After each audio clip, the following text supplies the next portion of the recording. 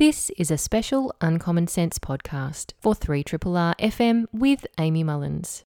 The interview you're about to hear is with Andrew Quilty.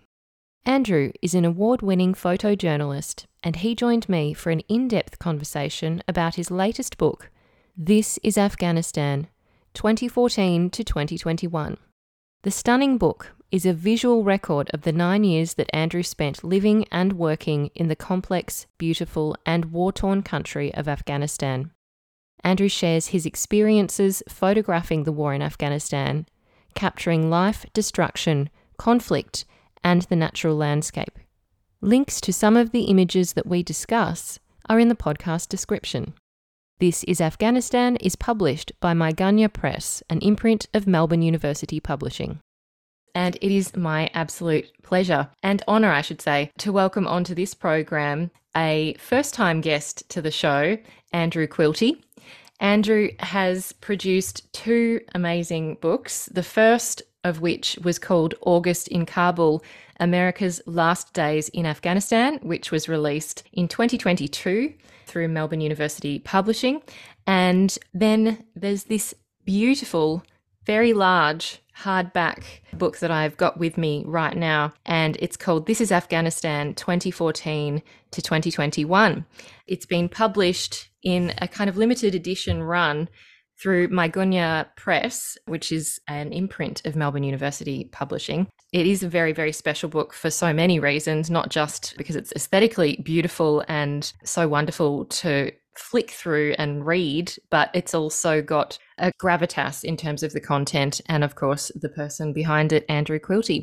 For those who aren't familiar with Andrew's work, and I know that many people would be, whether they were aware of it or not, because they would have no doubt seen his photographs in many places, Andrew is an award-winning photojournalist, and he has produced this book as a visual record of his 9 years in a war-ravaged country, Afghanistan. He was one of a small number of journalists who were in Kabul to witness the withdrawal of the military forces from Afghanistan. And I know that we all remember that moment, or I certainly do, watching it from afar on the news. We'll get into some of those moments which feature in this book, but we'll also go back to the start of Andrew's time in Afghanistan. So I welcome Andrew and his many Walkley Awards onto the show. Hi there, Andrew, and thank you so much for joining us today. Thanks for having me, Amy. You have quite a substantial bio, and I know we were saying off air you were feeling unproductive, but I think maybe is that why you're so successful and have achieved so much? Is that, are you a restless soul? Oh, possibly. I have felt, well, yes, you're right. I did say that I had felt a little unproductive in the last little while, and yeah, maybe that has something to do with having been a little more productive in the years that we'll probably talk about today. There's a lot of amazing work here, and no doubt, I'm guessing as a photographer, there are a lot of shots that didn't make it into this book and that no doubt didn't even get seen by anyone other than yourself. So there's a lot of work that must get produced over there. Yeah, actually, the first step in what was quite a long process of putting the book This is Afghanistan together was to go through all of the photos I took in Afghanistan over the years, and many of which I'd never seen before. I'd taken and then dumped to a hard drive to be considered many years later, and I think in the end it was about 350,000 photos that I made my way through to, which eventually got whittled down to about 180 for the book. That's a big hard drive. A big And bundle of hard drives. yeah, and a lot of clicking. I'm really, really excited to talk about these photographs, and I want to get into that. But I also want to talk about the fact that there's a lot of helpful text in the book, not lots as in, I guess, quantity, but in terms of providing context and richness to some of the backstories to these photos. And I know they stand alone, and I certainly don't think you need to have that. But to me, it added a whole nother dimension to hear from you at the start of each year and get that background of, what was happening geopolitically, but then also bringing in the human stories that you have in these photographs. What was your thinking behind that? Because I know perhaps some photojournalists may shy away from the written word. You have certainly, engaged in it, but, how do you work with that when you're putting together a book that's focused on photographs, but obviously text is still a core component? It was really Afghanistan that made me realize the limitations of photography. And that's mostly because I found that everything I pointed my camera at in Afghanistan was imbued with so much context that couldn't be captured within the frames of a photograph, and which needed to be added in some way, most often for me in the form of the written word. And so I I mean, to be honest, I disagree with you when you said that you don't think it's absolutely necessary to have the words accompany the images. But for me, just to fully flesh out the issues that the individual photographs point to a very specific instance of, it's really only through words, at least in the medium of print media, that you can fully expand on the larger issues. Mm. I'm glad that you're disagreeing with me because I'm coming at that point from an art historical background. So I think some of the images, when I looked at them, I desperately wanted to know the context of it, but I also just appreciated the image for its own composition and aesthetic quality and content or themes that are quite universal in some ways, but as you say, are still very specific to that person on that day in that set of circumstances. So obviously, they're both two different things, I guess, but I Mm. still really appreciate a lot of these photographs for just looking at them and having that first experience of not knowing, Mm. what's Yeah, behind it. that's a really interesting way of putting it. And maybe there's something in that a successful photograph is one that draws you in by visual means, and then I suppose bolsters the context that is not immediately visible in the image, which you need to go searching for, or in this Mm. instance, read more in the caption or the story. Yeah, it sets you off on a path.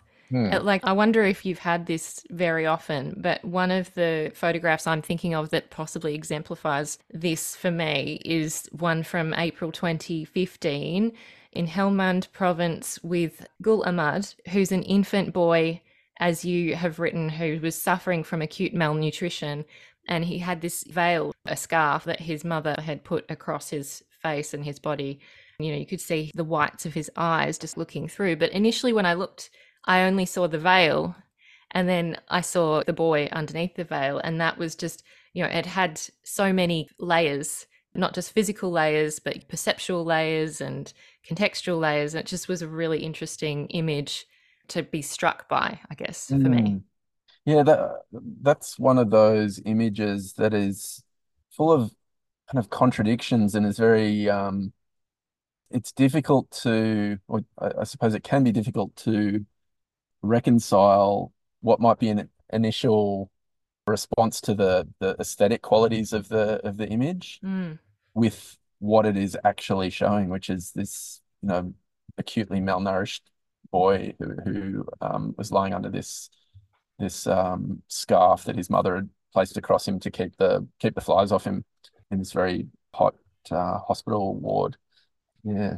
yeah, it's this double page, which I'm glad it is. Like, it's got that large quality to it. And it's like, as you say, I think once you realize that it doesn't just have some kind of formal aesthetic quality, that you almost start judging yourself for having appreciated it, because that's how I Yeah. felt.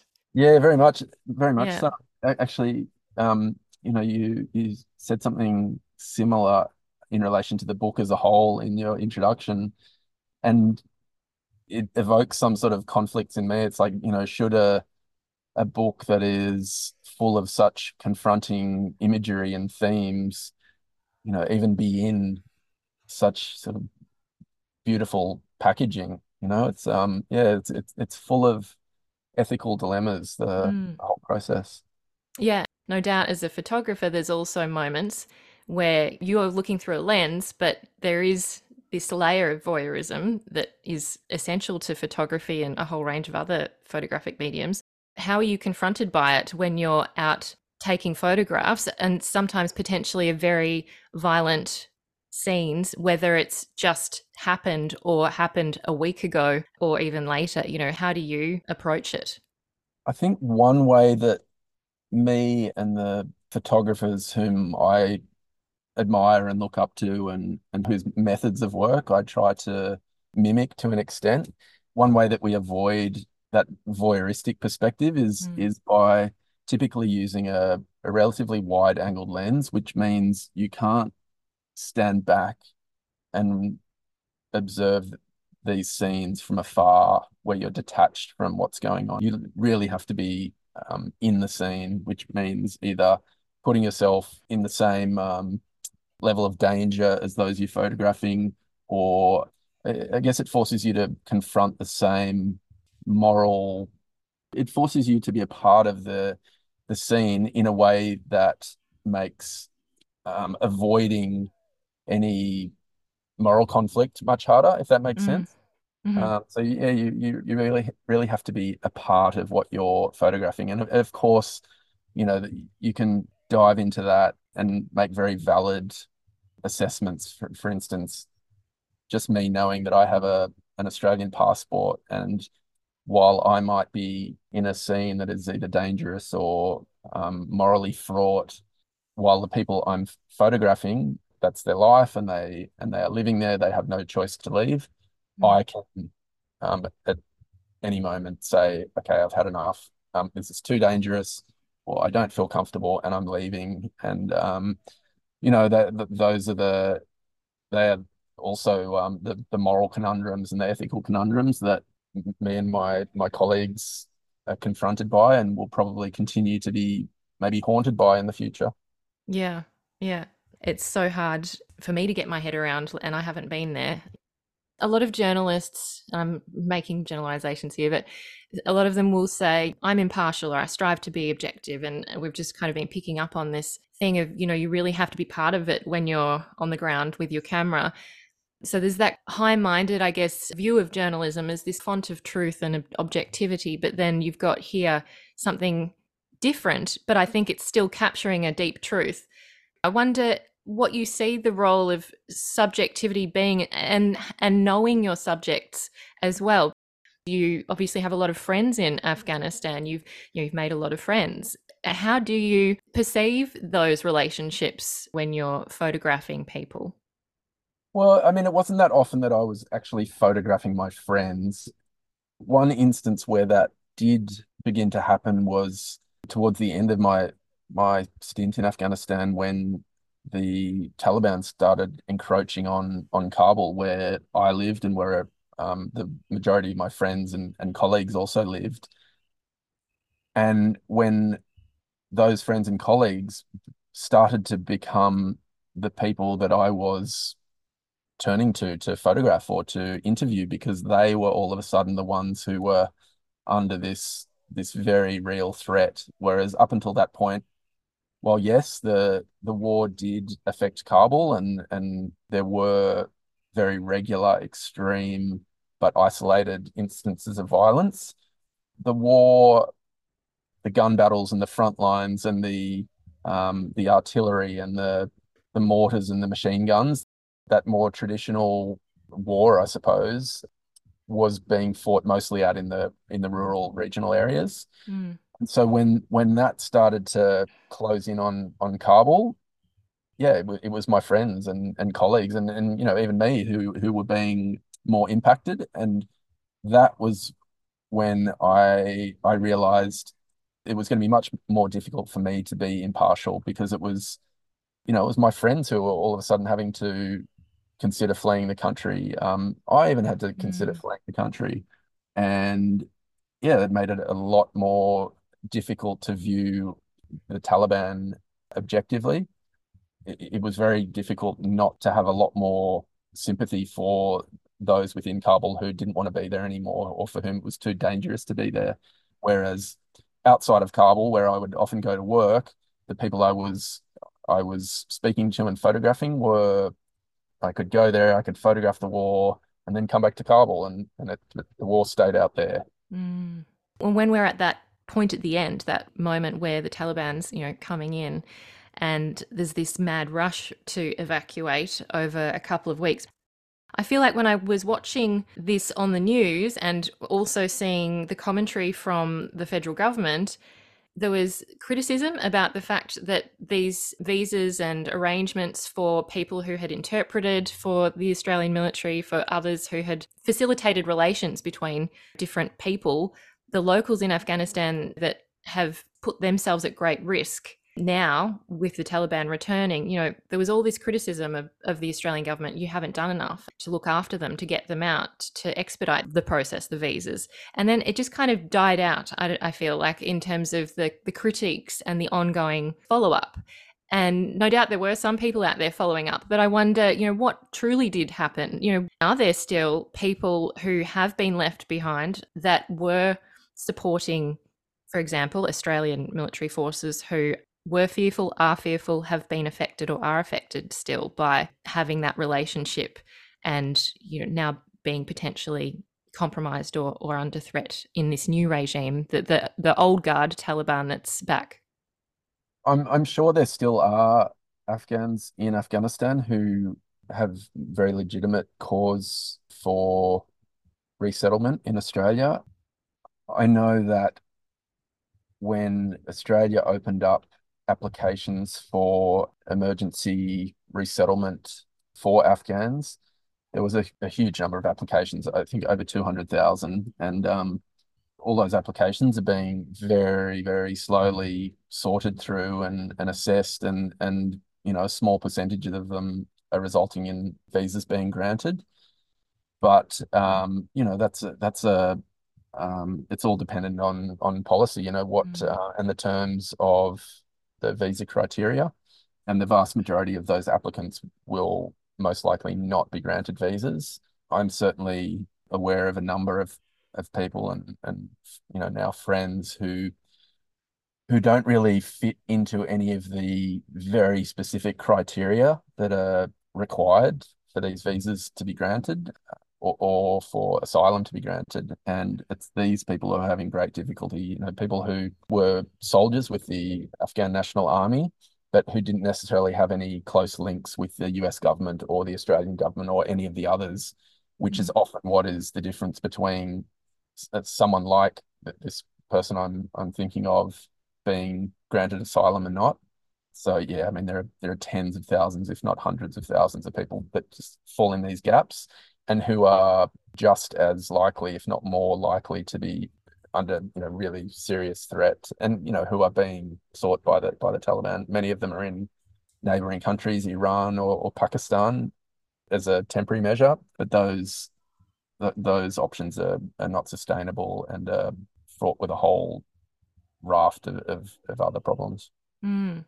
When I was looking at some of these photographs, one that struck me that, I don't know, it stands out for many reasons, some very obvious reasons, that we're in a very lavish interior environment, but also that, I don't know, it almost looks like a tableau or a painting in a way, in the way that the people are sitting and talking and gesturing. I'm talking about a photograph which depicts US General John Campbell, Dr. Abdullah Abdullah, and President Ashraf Ghani, which you write was at a dinner marking John Campbell's departure from Afghanistan. And that photo to me is just so striking, obviously, because it's not depicting a war ravaged or war torn scene. It's not depicting the average Afghani.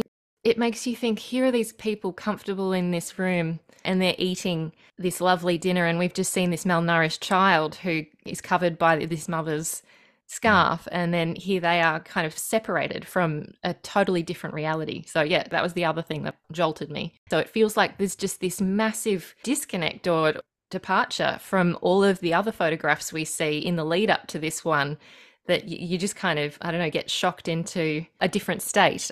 I wonder if you could reflect on how that photo came to be and the composition of it and some of those aesthetics, but also, I guess, how you think it says something unique. Yeah, it's funny. That's one photo that often gets commented on. I think probably because of its unexpectedness of Mm. the scene. I think, it's probably no different to almost any other country where you have the powerful and the elite living on a different stratosphere to the average citizen. The difference in Afghanistan is obviously that the gap between the two is probably much greater.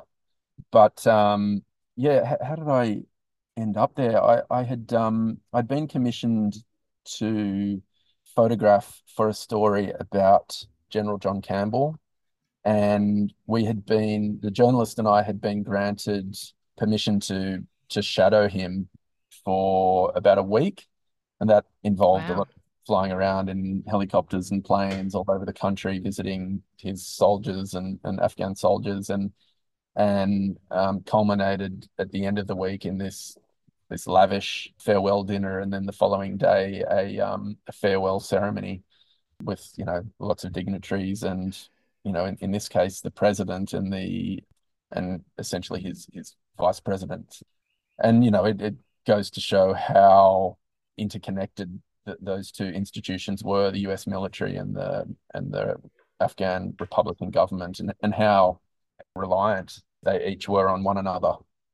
Certainly the Afghan government at that time was extremely reliant on the US military and their not only their military might and prowess and all their technical capacity, but also their support that they offered their Afghan counterparts with training and equipment and logistical support, and so on.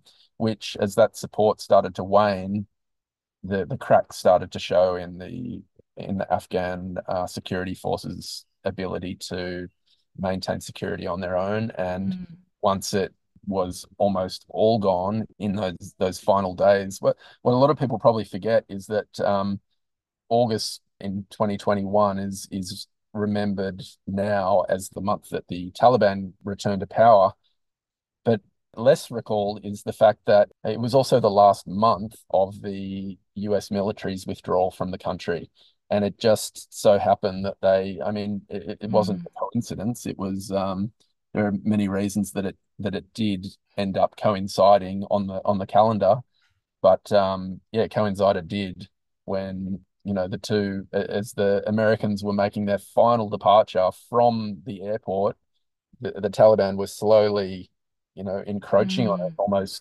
almost filling the void that the Americans were leaving, and ended up arriving early, really, because the Afghan government and the security forces weren't capable of filling that void. Yeah. I do remember that now that you say. It had to be sped up, I guess, the Americans Mm. going, oh gosh, we really have to leave now.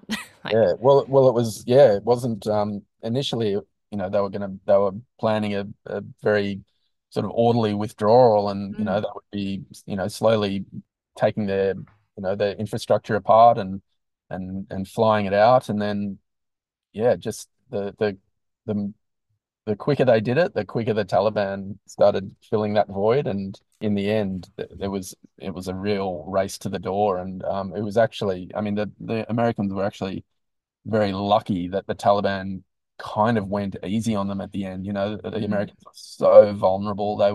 I mean, in the end, they were surrounded in this airport by the Taliban.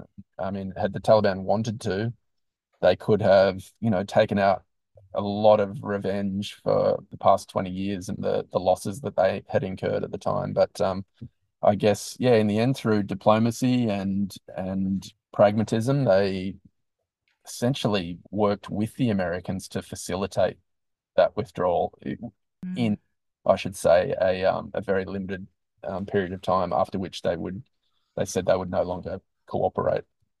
Yeah, yeah. And just looking at some of the photos right at the end of the book, which do capture this time period, it's really interesting to see because some of them are, I don't know, you can feel the rush in the photo. Obviously, there's like some that the headlights that are shining on a dark population, and you can kind of feel the vibration and the movement of the night and the big crowds of people.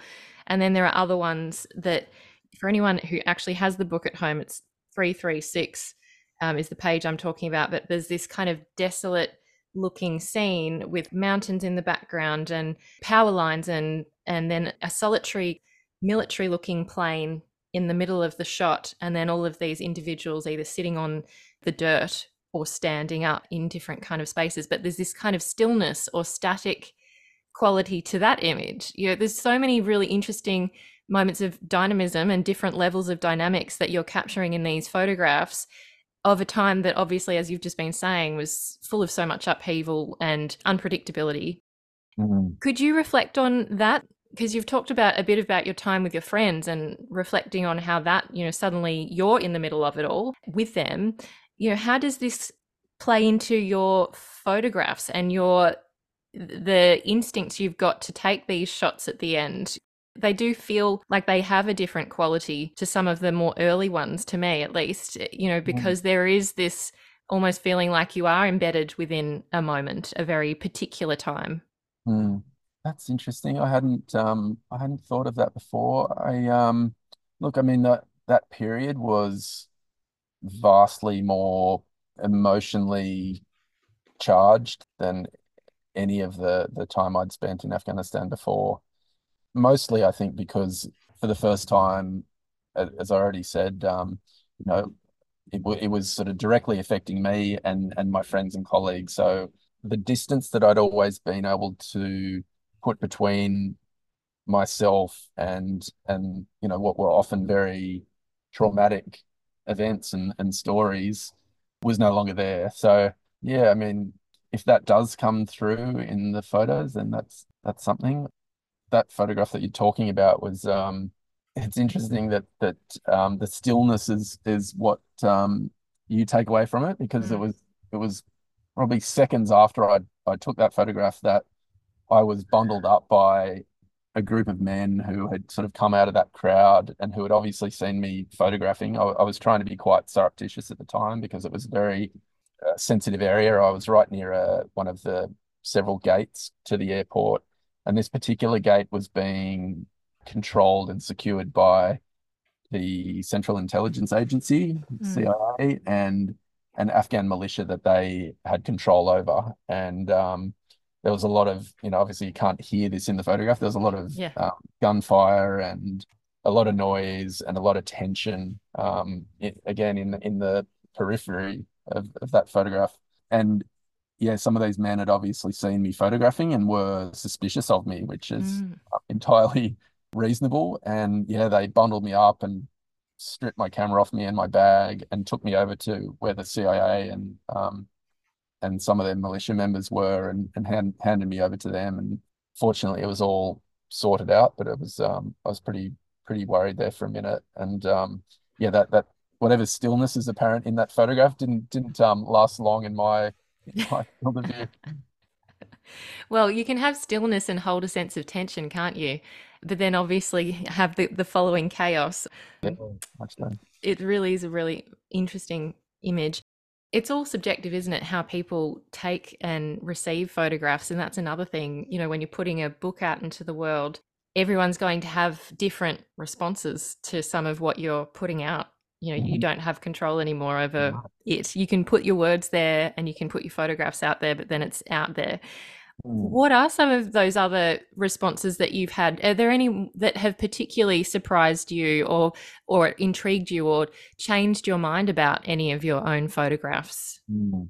Yeah, I mean, like everything in the world, we all come to it with different experiences, and the most evocative responses to the book for me have come from Afghans, and I've always been very circumspect and reluctant showing the book to Afghans, particularly those who, some of them to whom I've shown it in Australia, are in Australia because they left at that time for the reasons that we've been talking about. And so it's to see the images of what led up to the period that saw them leave themselves is oh, it's pretty heartbreaking because while, you and I might be able to look back and reflect on photographs of family albums from our childhood and reflect on them fondly, Mm. if sentimentally, the Afghans that I'm referring to who are looking at them have been forced to leave the lives that are depicted in the book, or the city or the country as they're depicted in the book, and they don't know whether they'll ever be able to go back. So the memory for them is a burden in many ways. And then of course seeing the photographs later in the book from that time where everyone was trying to get out, or a lot of people were trying to get out. Mm. Obviously traumatic for very obvious reasons, that bringing up that period, probably one of the most traumatic periods of their lives. And so yeah, I don't think I've shown the book to an Afghan who hasn't first cried and then closed the book Mm. before getting very far into it. So and some I know have said, it's sitting on the coffee table, but I can't look at it yet. And there will come a time. Yeah, it's understandable. Mm, Like, that's a very human response. mm, It's hard enough for someone who has that distance, as you say, and that privilege to mhm, be in Australia and to see these images. So, yeah, I can't really imagine it. It does take me to a photograph which I had to ask you about because I think it's probably one of the ones that affected me the most. And I'm not sure whether this is the same for others who've spoken to you. And it is about that thing about context as well. When you first see this image, and it is one of the earlier ones as well, from October 2015 in Kunduz province, and it's a photograph of a patient, a 43-year-old man and father of four, mhm, Bainazar Mohammed Nazar.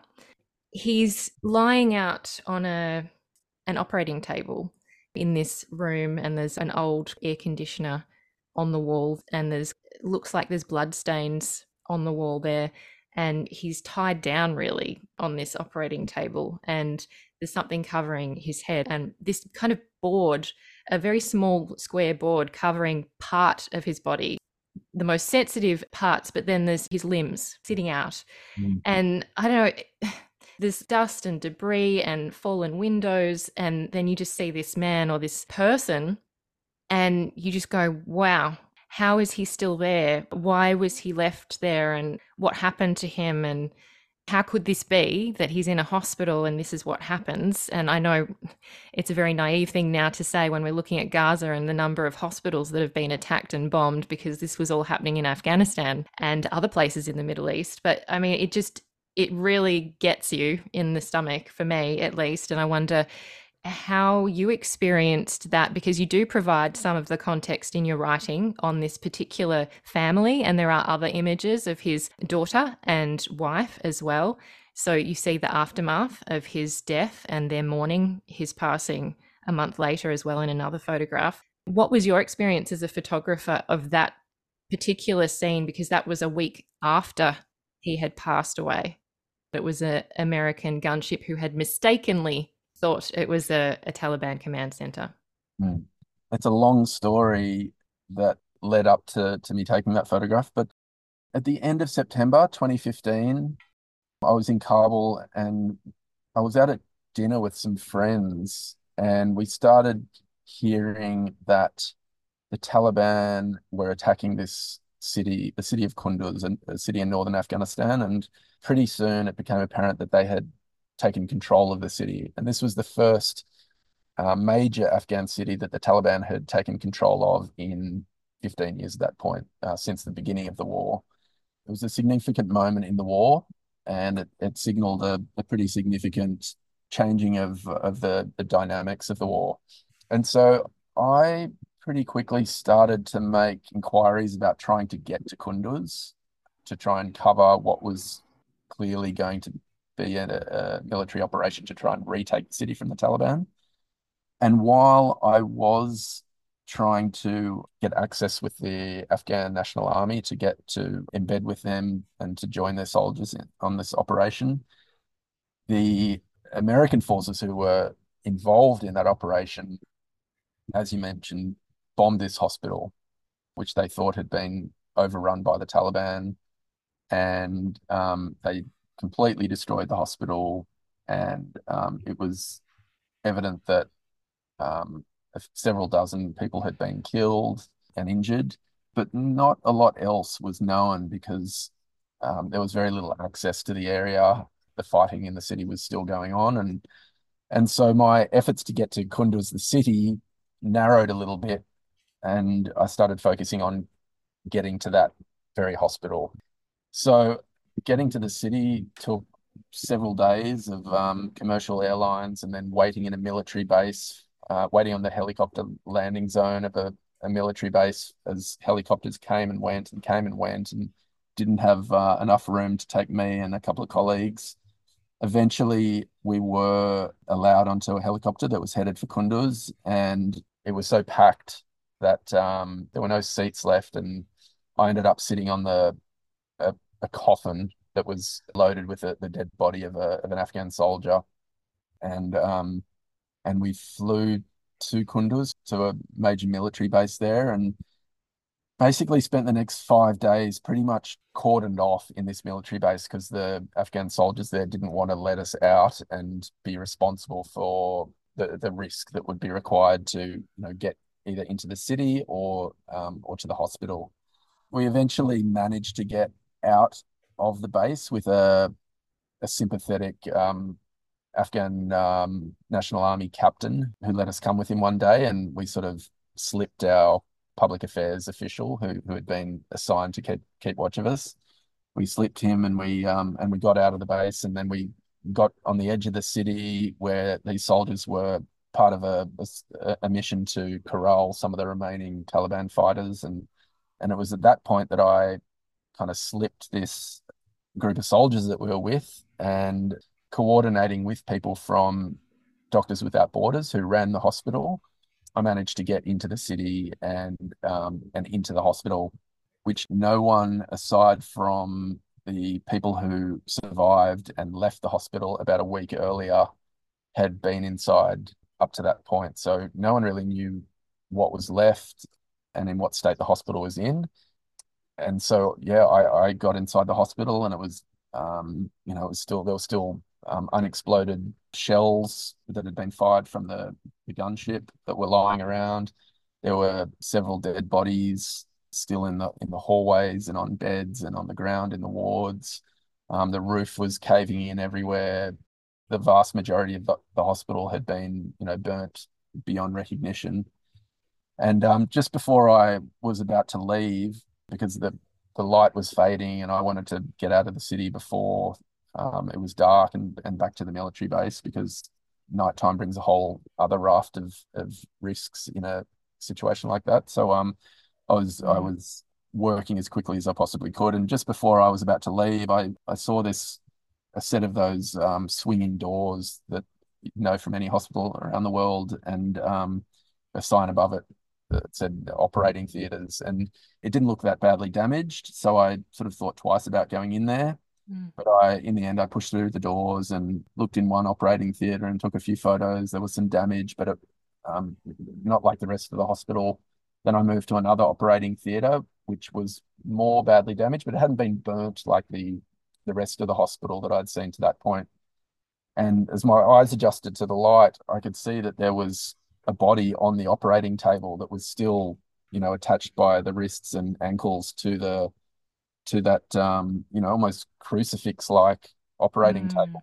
And there was still a cloth that was draped over his torso. So I suppose it's if a patient regains consciousness during the operation, they don't see the operation that's taking place. And he still had I think it's called an X-fix, like a stainless steel skeleton that sets the bone back in place that was being operated on.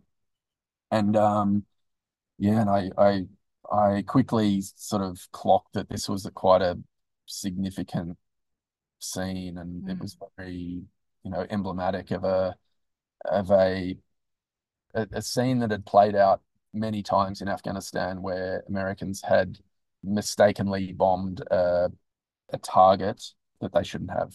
It happened many times where weddings were bombed, where celebratory gunfire had been mistaken for aggressive gunfire. And so I stayed in that operating theatre for a few minutes, still being very conscious at the time, moving around and photographing from several angles, and then, eventually making my way out of the hospital and back to where I'd left these soldiers, and then back to the base for the night, and flew back to Kabul in the morning. And it was in the weeks following that discussions between my editors and I, and even MSF, who were very concerned about how a photograph like this might be perceived by the Afghan public, who they understandably believed might be upset with MSF for having allowed the dead body of an Afghan, of a Muslim man, to not be buried for that long after a death. And eventually we decided not to run the photograph. I was working for an American outlet called Foreign Policy, and we decided not to publish that photograph until we found out more about the man depicted in it and his family, and why he was there, and and about his life leading up to that point. And so about a month later, we eventually tracked down the family and spoke to them, and they felt very strongly that they wanted this photograph to be published. They knew that it was very unlikely that they would receive any kind of justice.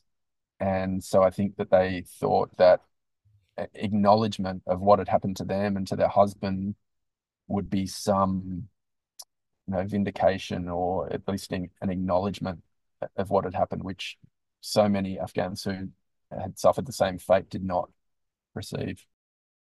In the description that you have about his backstory, the way that he got injured, it just seems so, it could have happened to anyone what Mm, happened to him. That mm, he was a security guard checking on a jewelry store that he worked at to make sure that it was obviously secure, and he got shot in the thigh. And mm, here he is in an operating room, and this mm, is what happens. mm, Yeah. I mean, the idea that in international law you're not meant to target a hospital, a mm. healthcare facility, and the word mistaken or Yeah. mistakenly, it gets used so liberally and I think misused. Mm, There's a lot of intelligence mm. and Yeah. monitoring and high tech, sources, and Mm. it's medicine sans frontiere.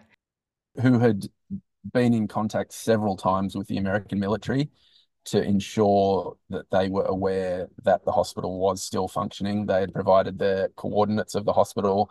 They'd put a big flag on the roof with their emblem. And yeah, it still wasn't enough. And I think the difference is that, whether or not it was a legitimate mistake or not, the problem is when you're fighting a war, mistakes have such huge consequences, in comparison to if you or I make a mistake, we move on in our work. Usually we will hopefully Yeah. move on. But yeah, the consequences are so great. And yeah, as you said, we're seeing that in Gaza at the moment. And I mean, what's happening in Gaza at the moment is like what happened in Kunduz, just 100 times over, Yeah. and It feels like that. arguably more punitive. It doesn't feel like it's a mistake. They're saying, well, actually, no, we think that they're in the basement, so we're going to use snipers and shoot through the windows. Mm, Yeah. You say that in total 42 people were killed in that attack and 37 were injured. So obviously it's going to have huge repercussions for at least 80 of the, people and their families and the people they knew. As you say, it happened over and over again in so many different circumstances. Just to close out the conversation, because I feel that there's so many other, I guess, aspects of life that I haven't got to ask and I won't get to ask, but there are a couple of threads or points that are a bit different in this book that I just wanted to touch on. Part of the striking contrast we were talking about before about, the everyday lives of Afghanis. And there's obviously a lot of culturally specific circumstances, but also economically specific circumstances. And you kind of raise or draw in some of the issues around opium and poppy crops and people needing to get by. And we heard that in some of the accusations around war crimes, is that, people were tending to their fields of poppy crops. And, these are things that are kind of essential to the economy of Afghanistan in many ways. There are kind of moments of reflection when I was looking through your photographs, thinking how we here would go, oh, drugs, Hmm. these are really bad. But that's our lens, I guess, as a, in Hmm. a Western country where we're not growing, well, some people might be growing poppy crops, but probably legally and, under a set of regulations. In Afghanistan, this is kind of a part of life. And, there is a political element to it with the Taliban, for example. But could you tell us a little bit about how the everyday plays into your photographs in that sense that might feel quite alien from us? It's not our everyday, but for them, this is something that it's not benign. As you show, there are people who are severely addicted and need to go cold turkey and look Hmm. really affected by it. But there's also a kind of deep necessity to Hmm. survive and live for some Hmm. people.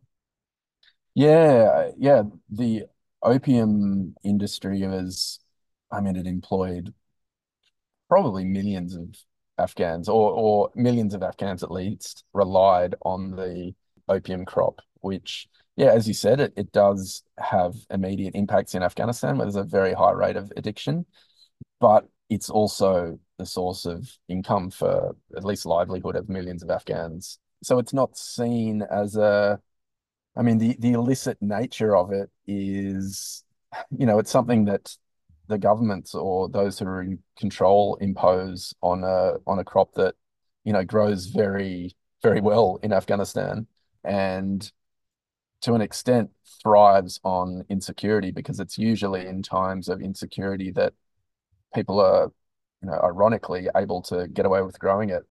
Doubly ironic is the fact that the Taliban, now that they're in power, are actually cracking down on the production of opium, and have banned the cultivation of it. And there's probably 95%, it's something like that, less opium being produced now than at the time the American military were in the controlling the international forces there, and the Republican government was in charge. The reason the Taliban don't see hypocrisy in that is that they allowed it to be cultivated during the war, because they were in a war economy and they needed to make compromises to fund their war. And that was one of them. It was a very effective way of funding their insurgency. But now that they are at a time of quote unquote peace, it's seen as religiously taboo, and so it's been banned. But yeah, it's, these kinds of ebbs and flows are very, very normal parts of day-to-day life in Afghanistan, and that, as is unfortunately the very dramatic and often violent changes of government, of which there's been five in the last 45 years. And so, although life under the Taliban now has become vastly worse for a large portion of the population, particularly women, it's something that Afghans have become not immune to, but immune to the effects of, and it's no surprise. And so Afghans do have I mean, it's cliched, the term resilience, the amount it's used to describe Afghans, but it's a cliche for a reason. There is a resilience, the likes of which that, you and I would find very hard to discover in ourselves under the same circumstances, I think. Just to reflect on not just the resilience of Afghanistan, but perhaps the beauty of it, because there are a few photos in here that do depict the beauty of it. And one of them that I wanted to just end our chat on was the dawn photograph in Warzuts in Badakhshan Wakhan Corridor, which is a village that lies almost 3,000 meters above sea level between the borders of Pakistan, Tajikistan, and China. To describe it, it's this gorgeous mist of mountains, slightly dusted with snow, and it could be, I don't know, anywhere really. When I was looking at it, I was just so enamored with the scenery of it. And there, you don't really see humans in the picture. You see the natural landscape at its most beautiful. And I just wondered if you could, I guess, reflect on your time in Afghanistan. And was that a reflection of one of those moments for you when you stood back where you happen to be in a village and there's a war going on, or there's violence and disadvantage and trauma, but then, there's this natural scene that has taken you and you've taken this photograph? Yeah, I was constantly awed by the scenery of Afghanistan, particularly as a photographer. when everything you photograph has a backdrop of these, vast mountains. That the mountains you're talking about in that photograph are, they're probably higher than our highest mountain, but it's just another valley in Afghanistan. And the light there is incredible. It's a lot softer than we're used to in Australia. And then obviously the people who are populating that landscape, I'm endlessly curious about them. And yeah, the question of the juxtaposition of the violence and the war with this, beautiful natural beauty, and the humanity and warmth and sense of humor of the people was, I suppose, like any good story or any good book or movie, they coexisted and all melded together to create this, this fascinating social and physical landscape that is this story that will never end, but which traverses these, really dramatic and touching and heartbreaking chapters. Yeah. Will you go back? Yes, if they let me. Yeah, well, I'll be really interested to see what comes of Mm. it. Yeah. Mm. Andrew, thank you so much for taking the time and being so thoughtful in your responses to my probing questions. I really do appreciate it. And thank you. And thank you to Melbourne University Publishing for drawing your work together in this way, because it's been a real experience for me to get to see Afghanistan through your eyes and also through the eyes of Afghanis, because I feel that you have really captured, or it seems that as an outsider, you've captured them really well. So thank you so much.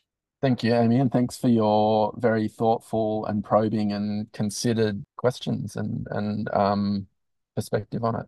It's really interesting for me to hear, because a lot of the photographs, because I've seen them so much, have lost some of their meaning to me. So it's really nice for me to hear what they mean to other people who are seeing them for the first time. Oh, well, no, I'm really glad to hear that. I've been speaking with Andrew Quilty, who is an award-winning Australian photojournalist. We've been talking about This is Afghanistan, 2014 to 2021, which has been published by Mygonia Press, which is an imprint of Melbourne University Publishing. And Andrew is the recipient of 9 Walkley Awards, including the Gold Walkley for his work on Afghanistan, as you can tell, where he was based for a number of years, and has received many other awards as well for not only his photos, but his investigations into massacres committed by a CIA-backed Afghan militia as well. And do check out his other book, August in Kabul, which was released in 2022. If our conversation today has raised any issues for you, and if you're a person who's been affected by overseas conflicts, you can call the Witness to War National Multilingual Telephone Hotline on 1800 845 198. The free hotline is run by the Forum of Australian Services to Survivors of Torture and Trauma, and provides trauma counselling to people in Australia affected by ongoing global wars and overseas conflicts. Alternatively, you can call Lifeline on 13 11 14 or Beyond Blue on 1300 22 46 36. I'm Amy Mullins, and you've been listening to the Uncommon Sense podcast. Uncommon Sense is a radio show broadcast on 3RRR FM in Melbourne every Tuesday between 9am and 12pm.